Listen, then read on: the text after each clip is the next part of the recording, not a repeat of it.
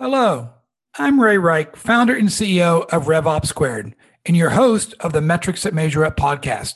We talk to a wide variety of B2B SaaS and cloud thought leaders, executives, investors, and people just like you to discuss the metrics and benchmarks they use to make metrics-informed decisions. Now on to today's show.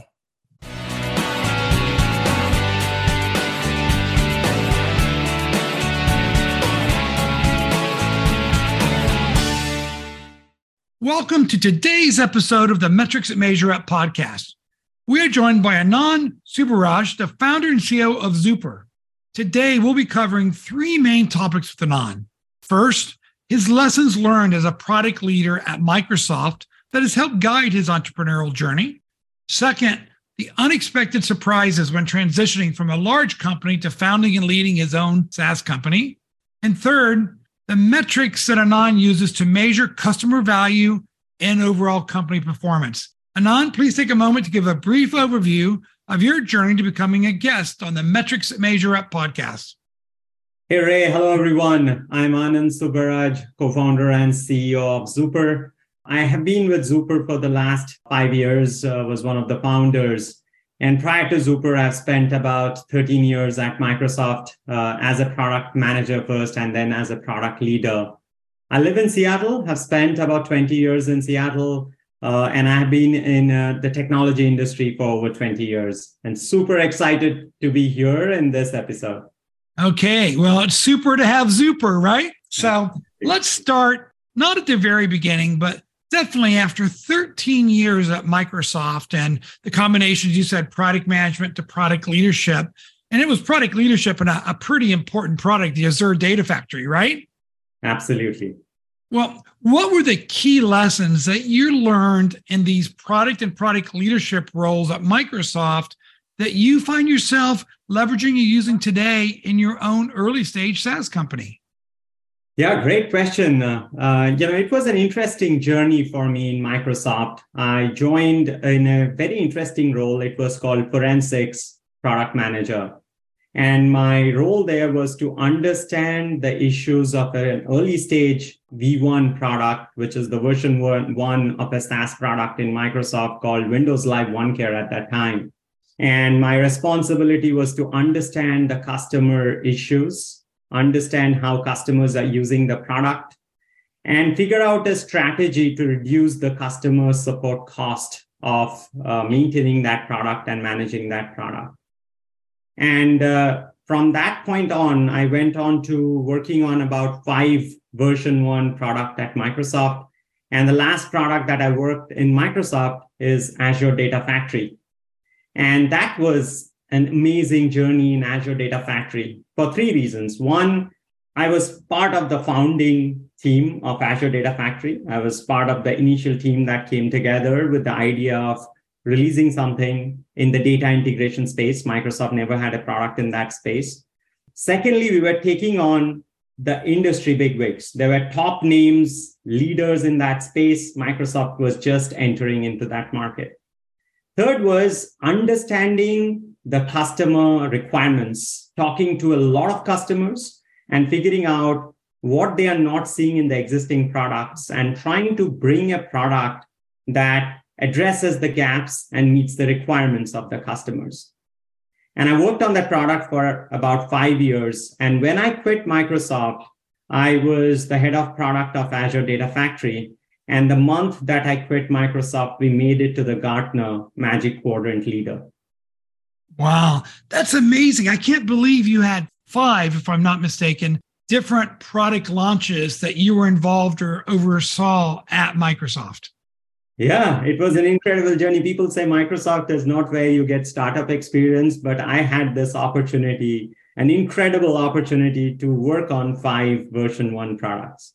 Well, with that experience, with Microsoft continuing to invest in innovation and launching new products, I think what they're doing with ChatGPT and generative AI is pretty interesting.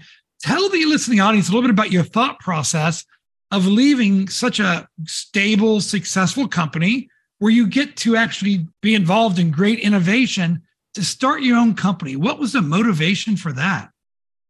So I'm a product person. I love building products. I love building products that solve real customer problems. So when I encountered a problem personally, which was the genesis of Zuper, I had a terrible personal experience while getting my refrigerator serviced. And I was trying to get my refrigerator serviced from one of the largest global brands. I had to reach out to the customer support of that brand after a few weeks of purchasing the refrigerator when it started developing some noise. And from that moment, the journey was just terrible. I reached out to the customer support about 10 times. 3 different technicians showed up at my place 6 different times before which the issue was addressed. And in this age of Uberization of all services, from ride hailing to food delivery, my experience working with that company was just terrible and archaic. And that was the genesis of Zuper and the genesis of the thought that there's a real problem that I encountered. What is out there to solve that real problem? And how do we solve that problem? So yeah, that was the genesis of Zuper. I went on to figuring out what are the key problems that existed in the service industry, identified a few key areas in which we could differentiate, and went on to creating the product. But in terms of surprises or learnings, I would not call them surprises, rather learnings, because in Microsoft, we are building products, but our focus is only on building the product, identifying the problem areas that we want to solve, and build a product that solves the problem. But while starting a company and building a company, there are a lot more areas to focus on. I never had any experience in marketing in Microsoft. My thought process about marketing while in Microsoft was marketing is all about spending money. And I didn't realize that marketing is about investing to create a brand. Marketing is more science than art. And that was one of the major surprises and learnings for me about how marketing can work and how it can work to create a huge go-to-market motion. Now, well, let me ask you a question, because one of the big differences I found, and I went from GE to Silicon Valley startup SaaS world, right? And I found since brand awareness, everybody knows Microsoft. Even if you're launching a new product, people will take a meeting with you. They'll give you feedback. How about lack of anyone knowing who your company is and be able to get those first 3 to 5 customers? Was that a big learning for you, Anand? Oh, that was a huge learning. The learning about cold calling, right? I never had to cold call someone. But while at Zuper, I was the first salesperson at Zuper. I had to make a lot of cold calling. And my initial number of cold calls, I was extremely jittery, nervous, and uncomfortable. I didn't know how to just take the phone, dial a number, and talk to a stranger and start pitching. But that was how I got better at pitching the product, understanding the customers. And I started enjoying that experience of cold calling, warm calling, cold emails, and so forth, which are great tools for everyone, whether it's a founder in a company or a salesperson, to learn those tricks of the trade. And that was a huge surprise, huge learning. But the biggest learning for me was, how do I take the learnings forward from a large company like Microsoft, but leave the ego behind of that brand? Because here I did not have that brand. I could not get into the door of a customer just like how I would have done that as part of Microsoft. I had to earn that respect, earn that meeting with a customer. And that was one of the major takeaways for me on how to leave away that ego behind, but take the learnings forward. Well, a lot of people talk about founder-led sales. It's a great way to get feedback from your target buyers, right? It helps evolve your product roadmap. At what point did you feel maybe we move from founder-led sales to hiring your first 1 or 2 salespeople? Was there a catalytic moment that said it's time? Yeah, great question. So the way I think about these is, as a founder, we need to do a lot of initial selling because it gives an opportunity to meet the customer, talk to the customer, and learn about the problems that we are solving. So from my perspective, I wanted to be selling to the first 1 million of ARR. So I took the company from 0 to 1 million as the only salesperson in the company. And once we had that, we had a lot of good learnings, meaning that, we knew exactly the problems that we were addressing, how the product was resonating with the customer, what areas of the product were resonating better than the other, and so forth. And also, I knew that if I could sell to 1 million, I could also have the next salesperson, sales rep, have that same quota, because I never had experience selling to the kind of target customers that we were selling to, which was SMB and mid-market at that time. And if I can do it, I can have that quota for another sales representative in the company. Interesting. So 1 million, you brought in that salesperson, and he or she were focused primarily on SMB mid-market still? Absolutely. Okay. So question, especially when you're selling to SMB mid-market, what comes first, the first salesperson or the marketing organization and marketing person to create awareness in top of the funnel demand? It was the marketing. We had marketing-led growth initially. It was marketing that was creating the brand awareness, the organic inbound leads. And once that came in, it was founder-driven sales model in the beginning. But marketing came first before having the sales team. Now, we're going to double click on Zuper and what you do, because when I think about the field service organizations of these major manufacturers, there's been other generations of field service automation. Even companies like ServiceNow, right? They do field service automation. What was the gap that you saw missing from a technology perspective? And after you had that first $1 million of revenue, was the actual pain and value different than what you assumed going in? Yeah, so, I mentioned to you about the genesis of Zuper, how we came across the idea of, creating the product that we have. But as we were going through the initial set of analysis and doing the research on the market, there were 3 core theses that we had. Number one is that service organizations were thinking field service management as an extension of CRM or ERP, which is not the case. Field service management is a niche product, which in itself requires a lot of richness and a lot of capabilities and never an extension of CRM. Secondly, the customer expectations are evolving and changing drastically, with customers conditioned by the likes of Amazon and other modern age consumer products. Every customer expects that same seamless end-to-end experience from any business that they're dealing with, whether it's a refrigeration service, landscaping, or ride hailing.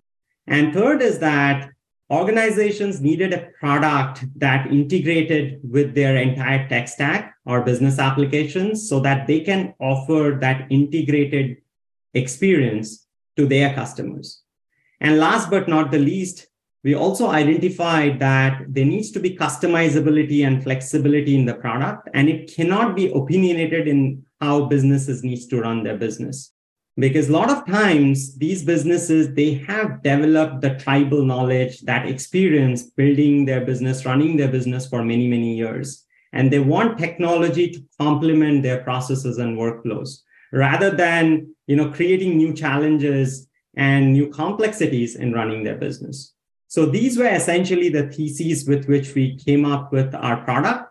And those continues to be the main differentiators of our platform compared to many other field service management products out there. Zuper is the most comprehensive field service management product out there in the market. We are flexible, we are customizable, and we allow organizations to offer an on-demand experience to their customers. Point number one was all about the consumer experience, the Uberization, right? So also, when companies are investing in technology, they're trying to measure the return on investment.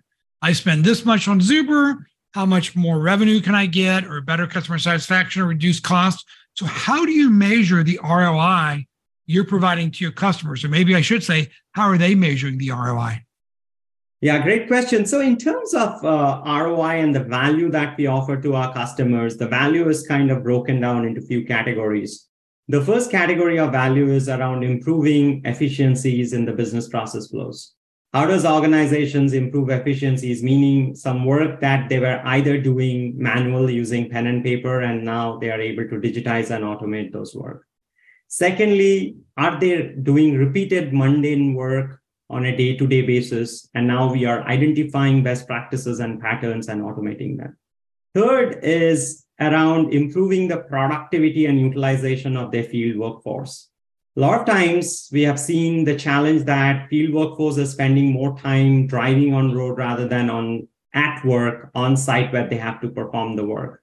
So with the capabilities that we offer around intelligent work order management, smart routing, route optimization, and location intelligence, we allow businesses to ensure that technicians are spending less time on road and more time doing their actual work. And then there are a bunch of values that we add around offering that best experience to customers. But one thing which is very critical is first time fix rate, meaning the work that the technicians are doing, they're able to fix it right the first time. And this is an extremely measurable and quantifiable metric by the business. They measure that metric and they have that information before they use our platform and after they use our platform. And once they have that, we have seen that there is at least 30% increase within the first 6 months of using our product in improving the first time fix rate. That's interesting. How do they do that? Do you provide also some insights on what techniques need to be used to fix the product or what parts should be used? How do you increase the one-time fix rate percentage?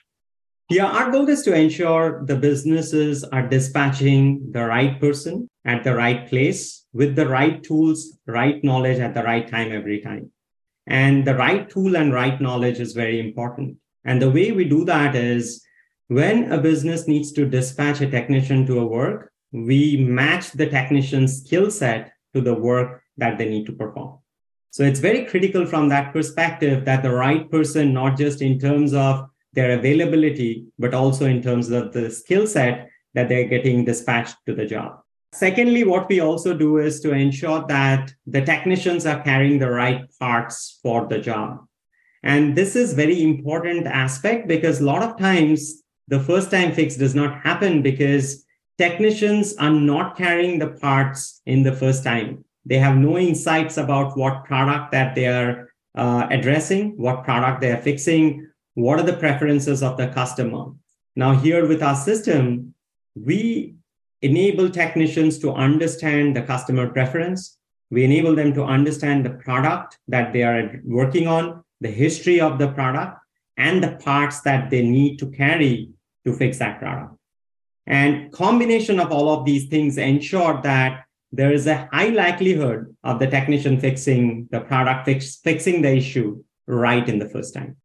Interesting. Well, this is the Metrics That Measure Up podcast. So I'm going to now flip it from the metrics that your customers use to determine the value of your solution to, as you scaled to above 1 million to, by the way, can I ask how large you are today?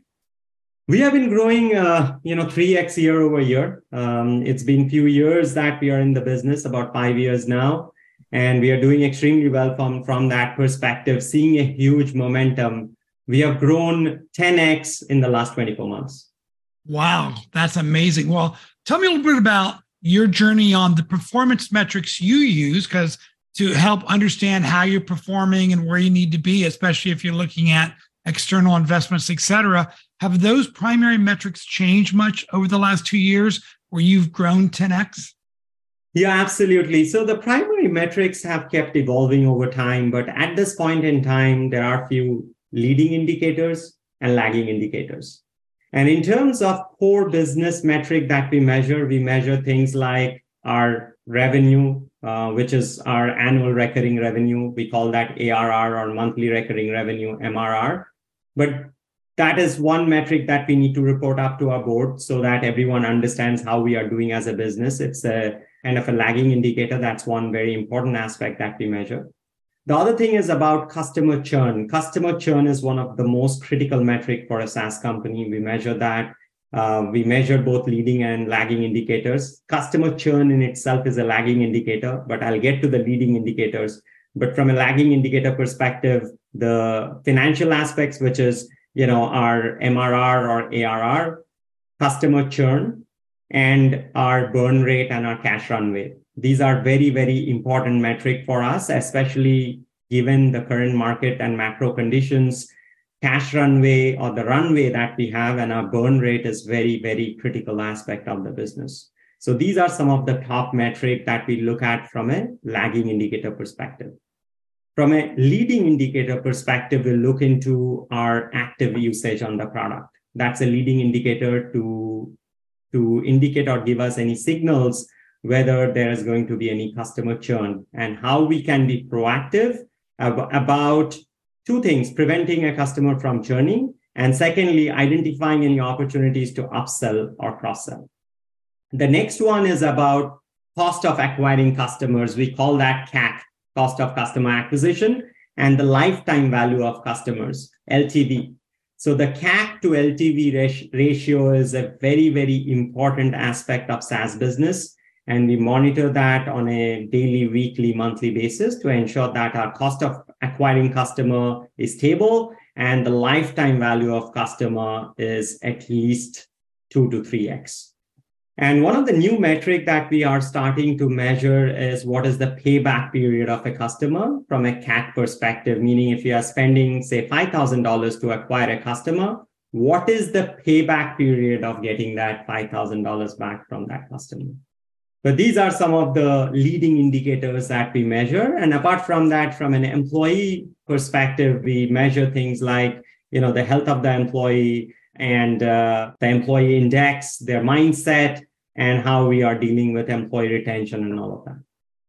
Well, this is a really good overview of both the lagging and leading indicators.